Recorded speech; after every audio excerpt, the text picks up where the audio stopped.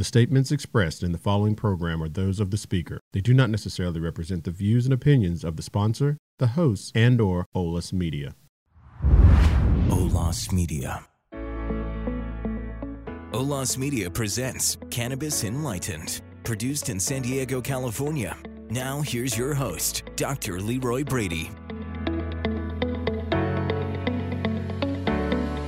Hey everybody, this is Dr. Leroy with Cannabis Enlightened. Welcome to another stimulating, dynamic, exciting episode of Cannabis Enlightened. We're in our second season, and we're very grateful and pleased at the reception that we've had from the audience and also from the guests that we've had. And speaking of guests, we have two very knowledgeable and very pretty ladies here with us that are very passionate about cannabis. They're all into cannabis, and they bring some enlightening knowledge to us that I believe everyone is going to really enjoy. Now, as always, as opposed to me talking about the guest and introducing them, I'd like them to do it themselves. As I said, two ladies, and Kayla, would you go first and tell us a little bit about who you are and what you do and why you're important? Absolutely. Yeah, so my name is Kayla Sanchez. I started in the cannabis industry a few years ago. I was in school to become a nurse, and I got a diagnosis saying that I couldn't be a nurse because of an immune disorder that I had. So I kind of had to shift gears, and cannabis definitely felt like a natural shift. It had a medical aspect to it that I really enjoyed. And at that time, St. Louis University was having a program that offered education for cannabis science and operations. And so I decided to be the first year to go through that certification process.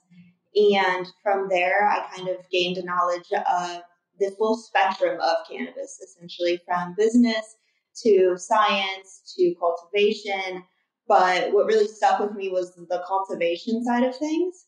So I grew for a year in Missouri. And after that, I saw a real need for education within the cultivation space, and decided to write SOPs for companies and to help educate their growers further. And I created a business called Guided Green Solutions. So SOPs, I'm assuming that has something to do with cannabis policy? Yeah, so it's standard operational procedures. So when a grower enters, it's for every side of the industry, from dispensary to cultivation. To manufacturing. It's the procedures that you should follow when you're doing your work. So for a grower, it's knowing how they should be growing in that facility to the best of their abilities, and it also in a safe manner. So it's like guidelines for a person that is a cannabis professional. Yes, absolutely. And it can be used as an education tool as well. Okay. And how about for someone that's in the business of cannabis? Is that something that they would use too? Like a marketing kind of thing? Okay, so no, not exactly. So SOPs are more for operations, so like cultivation, manufacturing, extraction, more for the workers than marketing side of things or business. Okay. Well, we'll get into that a little bit later as we go on with our episode and our interview. And our next guest, Kara. Hello. Thank you guys for listening today. I'm here in California. I just moved last year, but like Kayla, I did start in Missouri for the cannabis industry. Right now, I'm in sales working as a brand ambassador for Ember Valley, who is a premium cultivator of cannabis in California. I did start in Missouri, like I said, in the retail sides of things, working operations as a bud tender and then as a manager of a dispensary store. Just throughout that journey, I've noticed that education does need to be a focus in the industry more. And as I've moved here and integrated my experience in sales, I've noticed it even further in a more advanced industry like California. But overall, I'm aware of the educational demand and necessity in the industry. And when I did first start in cannabis, my own health journey was a motivator for succeeding in the industry. Within my own health problems, I connected a lot with customers, consumers, and staff of the dispensaries. And when I have a passion for something, that motivates me further. And that's where I ended up here in California. And now I'm excited to help produce the Cannabis Enlightened show and progress on my journey. And you didn't tell the listening audience who you are. Kara Knittel. Okay, all right. So we've got Kara and Kayla here, who are experts in their own field, one in cultivation and the other one in the area of cannabis marketing, cannabis brand. And what brand are you most associated with? Ember Valley. Ember Valley, okay. Now, is Ember Valley, are they in growers too, or, okay, and manufacturers? So that will be coming very soon. They have two large cultivation facilities currently. So we are just flower cultivators right now. That third facility will provide the manufacturing, which will bring the vertically fully integrated products for everyone, like the vapes, the edibles, and concentrates. Yes. Fantastic. Our mission today, or our focus today, for our listening audience is, how they can get the best possible experience from cannabis.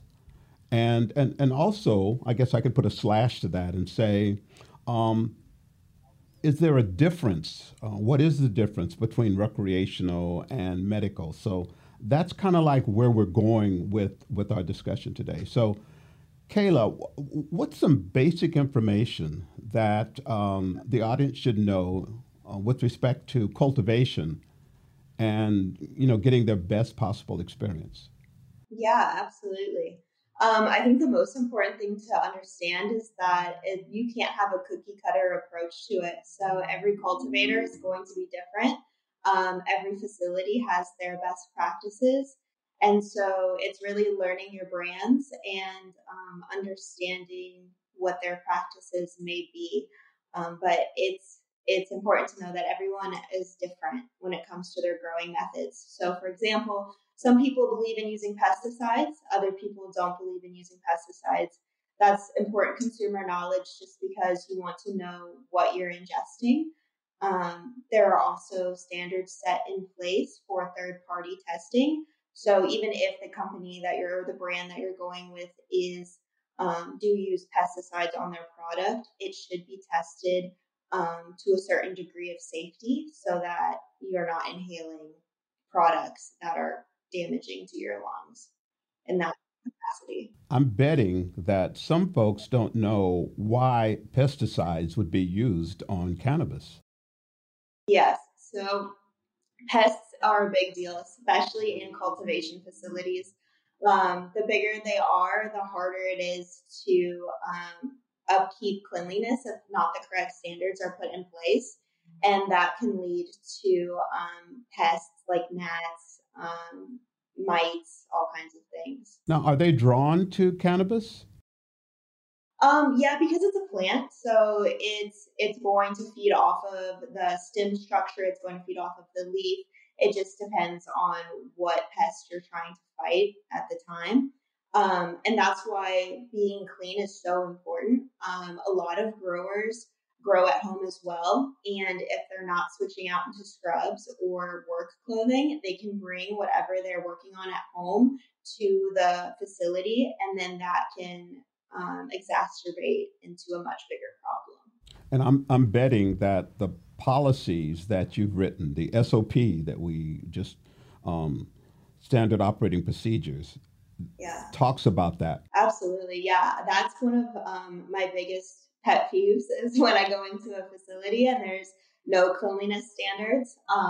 I would say there's a difference from medical versus recreational, just because Medical has higher standards I've seen throughout the nation. Recreational, like our legacy growers, they don't have as many standards set in place, so it can lead to more problems. And your legacy growers are people that have been growing for a long time, or what makes a person a legacy grower? Yeah, so they were part of cannabis before it was really created into what it is today. They were like the OG growers. So like California, Oregon, the West Coast, those would be your legacy growers that have been at it since day one. So they really trailblazed the path for us, but now we're trying to set some standards in place for clean products. Safe to say they were in cannabis prior to it becoming legal. Oh, absolutely, yes. Okay. All right. So, Carol, what from your standpoint as a brand ambassador, what's some important knowledge that you feel the consumer, because you work on, you see two different types of people, the consumer and also the person that is selling the product to the consumer.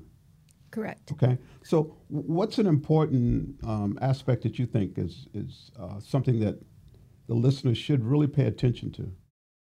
In regard to knowledge provided about the cultivation? Well, either that or the product as it is in the store. I think that the more that cultivators and manufacturers could provide information on their product label about what the consumer is consuming would be the most beneficial for the people that are buying the product and in the store. Other than providing that information on the actual product label, making that available to the budtenders and the people working in the store selling the product and providing that information for the consumers.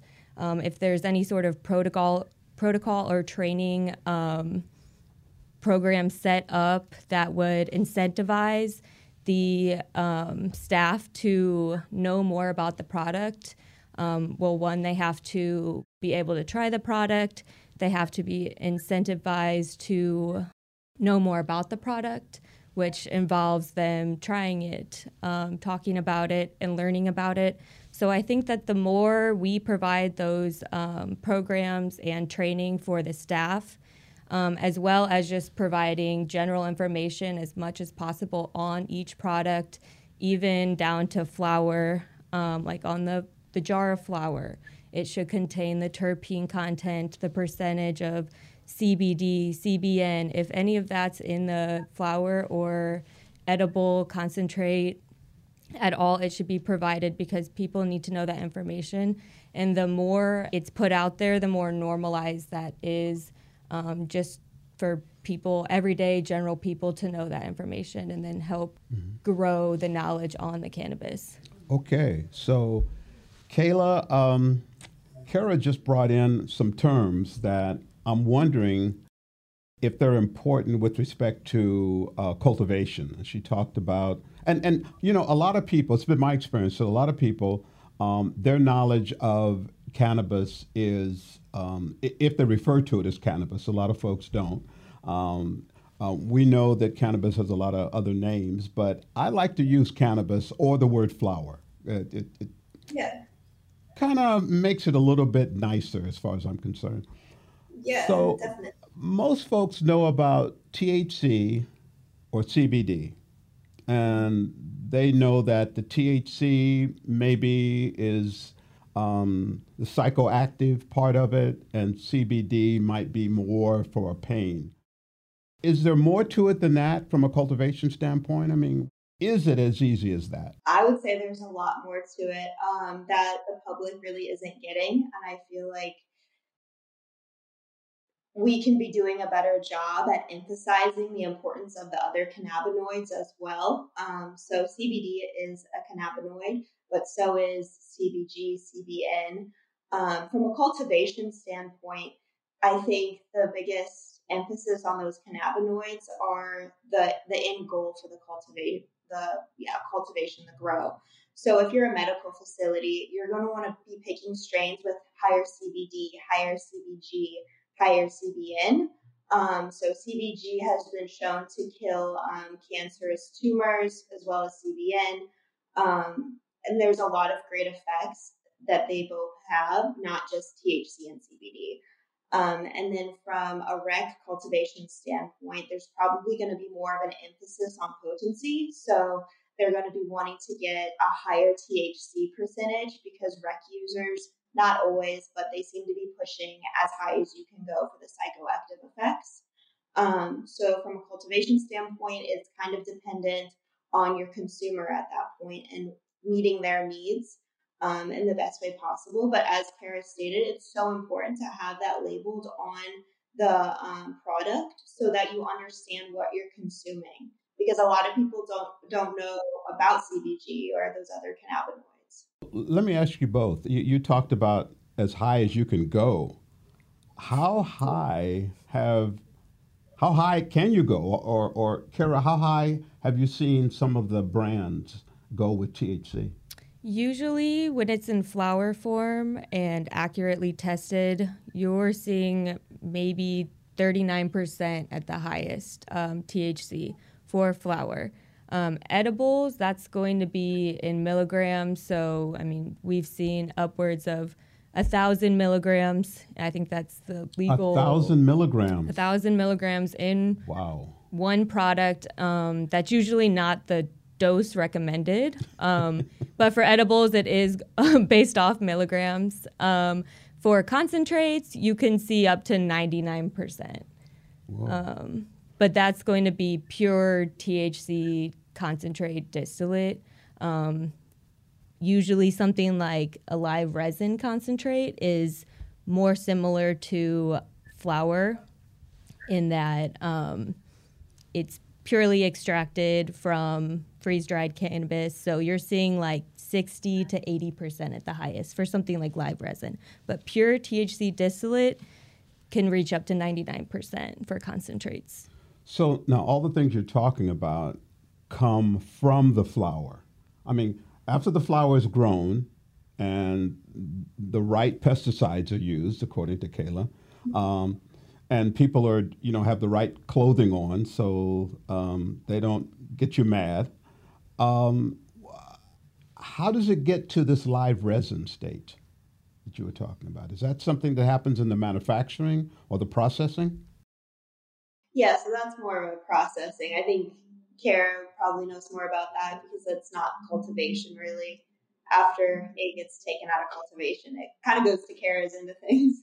Okay. So yeah, live resin or rosin, those are used with like a hot press to extract that concentrate. Sometimes maybe a small remnant of like CO2 or butane, another chemical compound are used, but less usually than like a THC distillate, which that's used with CO2 or butane mostly to extract as much THC as possible. Whereas the terpenes and that are reintroduced as opposed to live resin, where the terpenes are not altered. And so you may get a lower percentage of THC, but more benefit. Okay, so is there a difference then, Kayla, in how cannabis is grown to bring a higher level of THC or CBD? Yes. Mm-hmm. So it's based upon how you grow the cannabis is how it's going to test. So you can grow the same strain in two different rooms and produce two different results when it comes to THC percentage. So there's best practices used, and that's kind of why we have those SOPs, is to create the best quality product. Now, that's not to say that every strain is different, so it's really hard to have those cookie cutter SOPs, but growing to that plant's needs. So stressing out the plant with too much light or too much humidity or too much heat, it's not going to produce the same as bud that's created in its environment that does best. So it's really going with the strain and following what it needs, essentially. So isn't there a difference though? You talked about light. Now, Yeah. if you're growing cannabis outside, the light is the sun. Right. So how do you change that? How do you vary the light?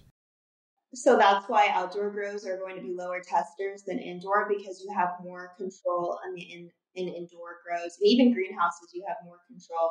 Outdoor, I mean, the sun is going to do what the sun is going to do. So you can either, put something over it to protect it if it needs that, but it's the sun. So you can't have as much control over it as an indoor grow would. So then, Carol, when a customer comes in, do they know to ask for indoor or outdoor grow? I'm seeing it become increasingly more common, but I would say when I first started in a new medical industry in Missouri, it wasn't very likely that the customer would know whether it was indoor or outdoor, or that wasn't really a selling factor that we used. We really just had top shelf or bottom shelf flower. Here, people are becoming more aware of at least indoor versus outdoor grow and the quality. So I will find sometimes if I'm out on the field, I will have people approach me, ask if my product is indoor. And that's a selling factor for them because it's more regulated and controlled, and they know that they're going to get a more consistent result when they smoke indoor versus something that's outdoor. Now, I'm going to try to link a couple of things together. You talked about top shelf and bottom shelf. Does that have to do with how much THC it has in it, or if it's indoor or outdoor? It's mostly just on like indoor versus outdoor. In my experience, the top shelf versus bottom shelf, they were both indoor grown. It was mostly just based on the quality of the cannabis, what it looked like, what it smoked like, and the overall consistency. The more consistent the brand is, the more consumers are going to enjoy it and come back for that. So that's just what I saw previously with really the only first cultivators in Missouri when I first started. But now, of course, we're in California and it's highly saturated with a lot of cultivators. So the difference between top shelf or bottom shelf would be that just consistent quality that you're getting. And indoor is definitely more desirable in the consumer standpoint. And here again, that's because you can control the environment better? Is that what you're saying? Absolutely. Yes. Yep. So you're able to have higher testers that way because you're able to control what's happening to your cannabis throughout the entire cycle. And it's hard for consumers to know that then. Yeah, I mean, it's not common knowledge for people to know unless you're in it. It's not really talked about too much unless you have a bud tender who's educated. So it's dependent on the dispensary at that point to share that knowledge with the consumer. I see. So in terms of the outdoor grow and the indoor grow, which is what you ladies have led me to, are the protocols, the policies, are they different for the outdoor grow versus the indoor grow? Yeah, so I've only worked with indoor grows, but there are different procedures. The testing is going to be the same though. So for example, Missouri, whether it's medical or recreational, it has to pass through these third-party standards. So there can't be any heavy metals found in the product. There can't be any specific pesticides or traces of chemicals to a certain percentage, moisture content, all of that. It has to be consistent. So the product is still safe for the consumer. When it comes to day-to-day practices, it's going to look different because growing outdoors is different than growing in an indoor facility. There's more things you can control in an indoor facility. So we try our best to have that in place. I love the way these terms just roll off your tongue, because obviously you're a cannabis professional, so you know what to do. But this third party, what does that have to do with bringing the cannabis to the consumer? Mm-hmm. So you can't have in-party testing because it's going to be biased. So essentially, when you have your grow and you let it dry, you let it do its thing, and then you take that product before giving it to a dispensary, you have to have that third party tested. So an outside source has to test that product. What I'm finding the problem is that these third party testers are not, they're regulated by the state. So the state sets up the requirements for what that lab has to look like. And some states are on it and some states are not on it. For example, Missouri requires all of the third-party testing labs to be ISO certified. So that's International Standard Operator, I think. And what that does is it ensures that the lab is testing correctly, and it ensures that you're getting the product that you say you're getting. However, not every state requires ISO certification. So you can send it to a third-party lab and it not be accurate. And then they're selling that product to the dispensary. Oh my goodness. Kara, has it been your experience that a consumer or a bud tender concierge will ask if the product you're bringing in has been through a third party? Usually, unfortunately, I say unfortunately just because it should be a standard knowledge among anyone going into a dispensary or working there, in that this has been tested and certified. But usually people just assume that. They assume that because it's in a dispensary, this is completely 100% certified. It's a legal product, therefore it must be, 100% accurate testing-wise and quality-wise.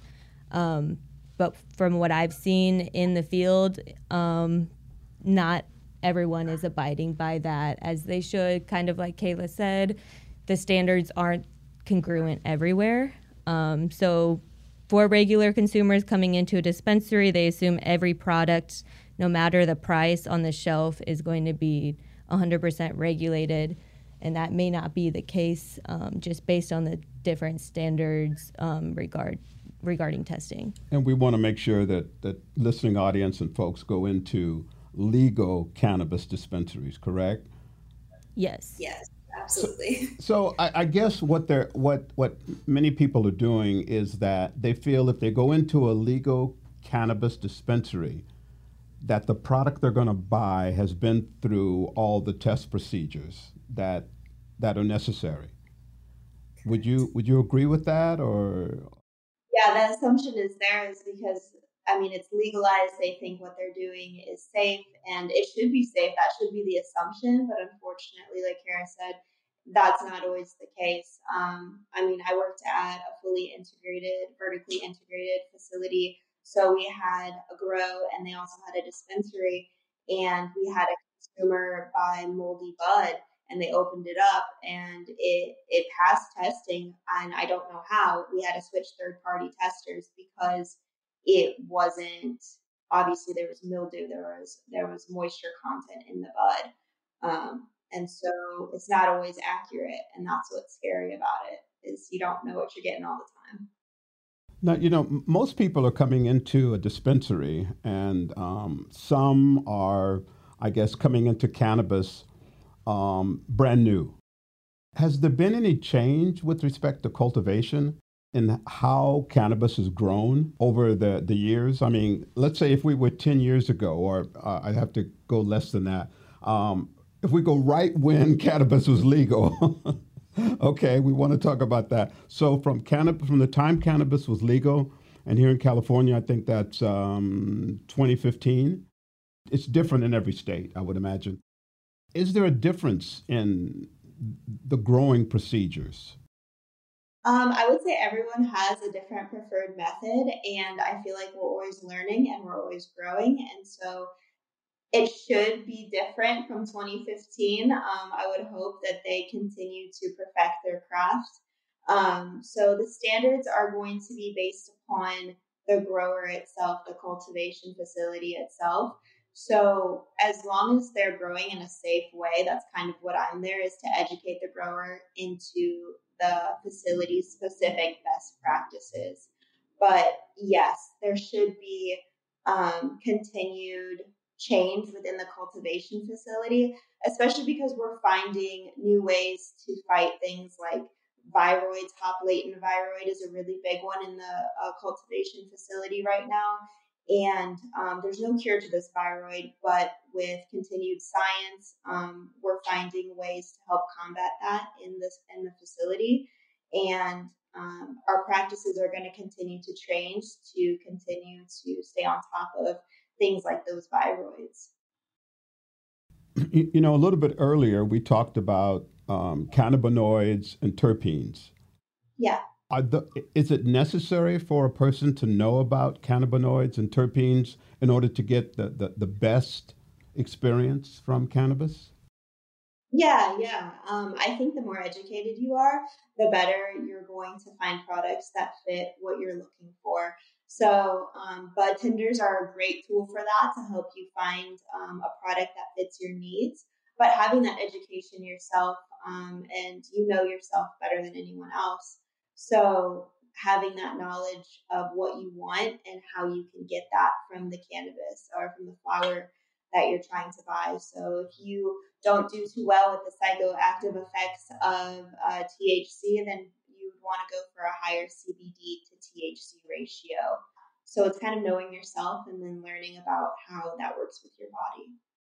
Kara, are you finding that when consumers come in, they know what to ask for?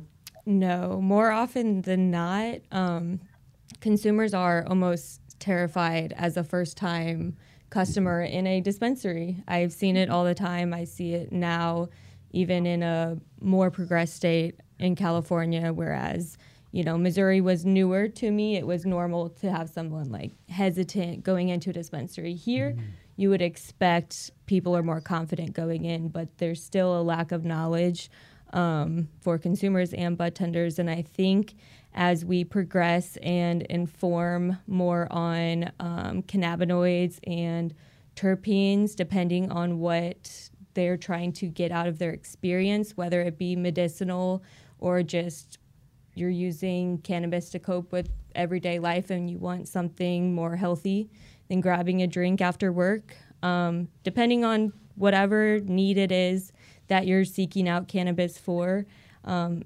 it's crucial that you know the compounds that are in the product you're consuming so that you get the desired effects. Okay. All right. I'm betting, Kayla, that you've talked to growers who are new to the growing business and seasoned growers, okay? You probably range both. Yes, I have. What are some of the differences that you see in the first-time grower versus the seasoned grower? It really depends on the person because it's a mixed bag. I'm not gonna lie. You never know what you're walking into. But for the first-time grower, I would say they have a lot of hope, and I love it. I love they're just they come in and they're like, I don't need to have any pesticides because I'm not going to have any pests, and I'm not going to have any problems, mildew. No, that's not going to happen to my grow. So they're very confident in they're not going to have problems. And I love that. That's what we're always going for.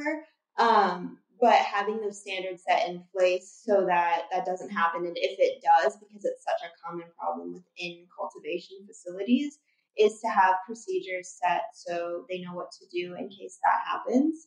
I would say first-time growers are more easier to talk to. They're more willing to learn. They're more open. Whereas seasoned growers have, not always, but they seem to have a little bit more of an ego that their way is the best way. And so that can be very difficult to deal with, especially when you're trying to help them and you see that there's a problem within their facility. Trying to get them to change a procedure versus they're like, well, I've always done it this way, so I don't want to change. They're definitely, it's harder to convince them to change their practices. And I would say that's my biggest thing with the seasoned growers is they don't want to change too much. It sounds like you've got your hands full with both. Yeah, definitely. They both have their benefits because, I mean, a seasoned grower does know what they're doing, and they have more education, but, they're a little bit more hard-headed. But with the new growers, they're just like, it's like little kids. You're like, okay, like, let me help you, so that you don't have these problems in the future, but trying to guide them. How long does it take you to convince them that they need to look at your, you said SOP, that your standard operating procedures, that they need some kind of policy? How long does it take to turn that corner? So it depends. If they have a problem that's like, for example, hop laden is very popular, like I mentioned. If they're dealing with a really big problem in their facility, they're definitely more open to listening to new ideas because they're struggling. If they feel like they're doing okay, they're less likely to be open to spending money for education, for the growers. But it can take, a few days. Sometimes I have a few clients that I'm like, I'm going to work on you for a while. And it's like a month later and they're like, okay, I see that I need this. And some people just don't feel like they need education at all. So it varies. So what is your suggestion for a person that wants to get the most out of their cannabis experience? Is it knowing more about the THC, the CBD, the terpenes, the cannabinoids? What's the best way for them to go about this? Maybe from like a cultivation standpoint, I would say learn your brand. Learn the brands that you're interested in. Try to figure out where their morals are when it comes to growing practices so that you find something that's in line with you. So pesticides versus no pesticides.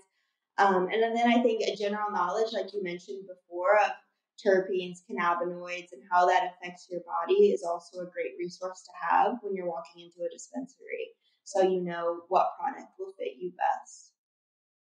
Kara, is that the same thing that you've experienced? Yes, I definitely agree with that on the cultivation standpoint. The more you know about the cultivator or brand that you're interested in, the better results that you'll achieve. I think for the consumer, though, the best thing for them to do is just to be aware of what is their outcome that they want to achieve. Are they trying to reduce their anxiety and stress? Are they trying to get a good night's sleep? Are they trying to treat their medical condition?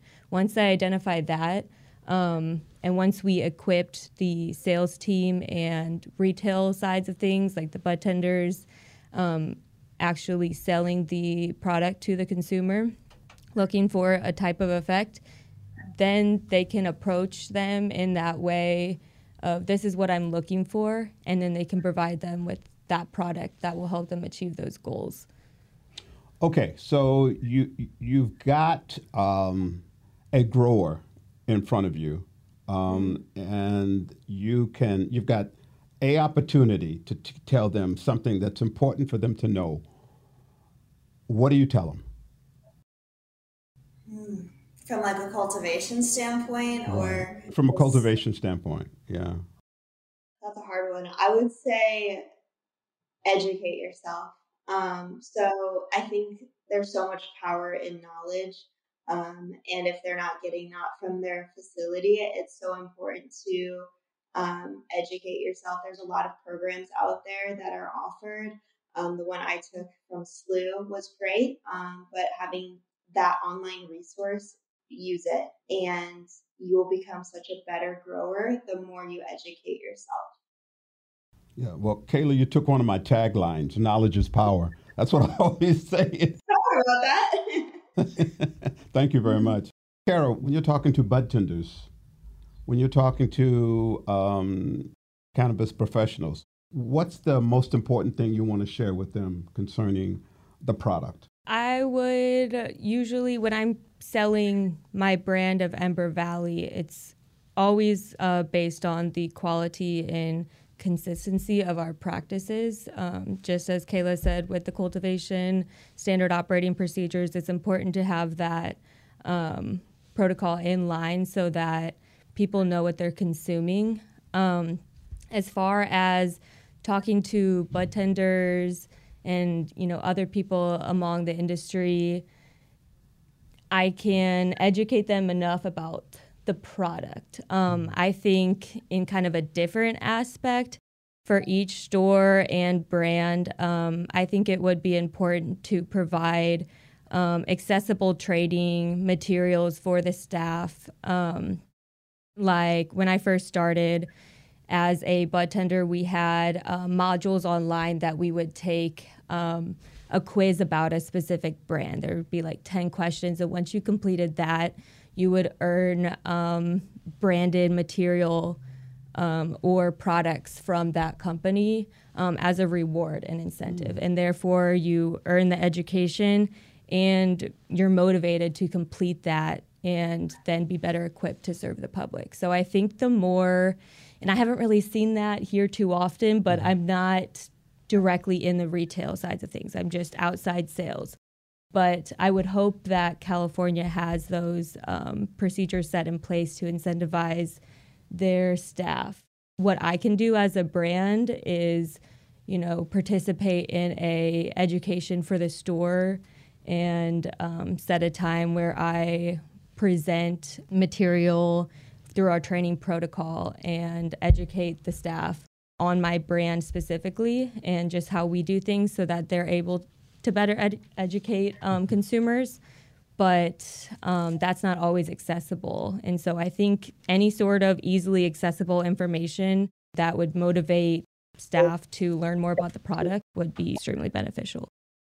Okay. Listen, I want to thank both of you for being so gracious with your time and your knowledge. I really appreciate it. I think the listening audience is going to be a lot more educated based upon what you two have said to them in terms of the cultivation and from the cultivation to the brand that is in the store, Kara. So I really appreciate that.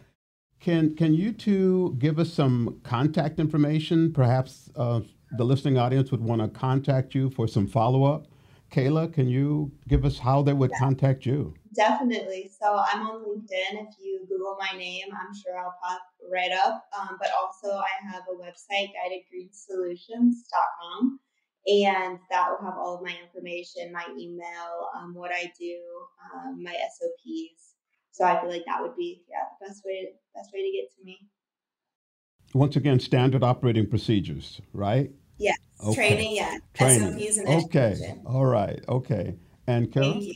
I also have a LinkedIn. You can find me on there, just searching my name like Kayla, Kara Knittel.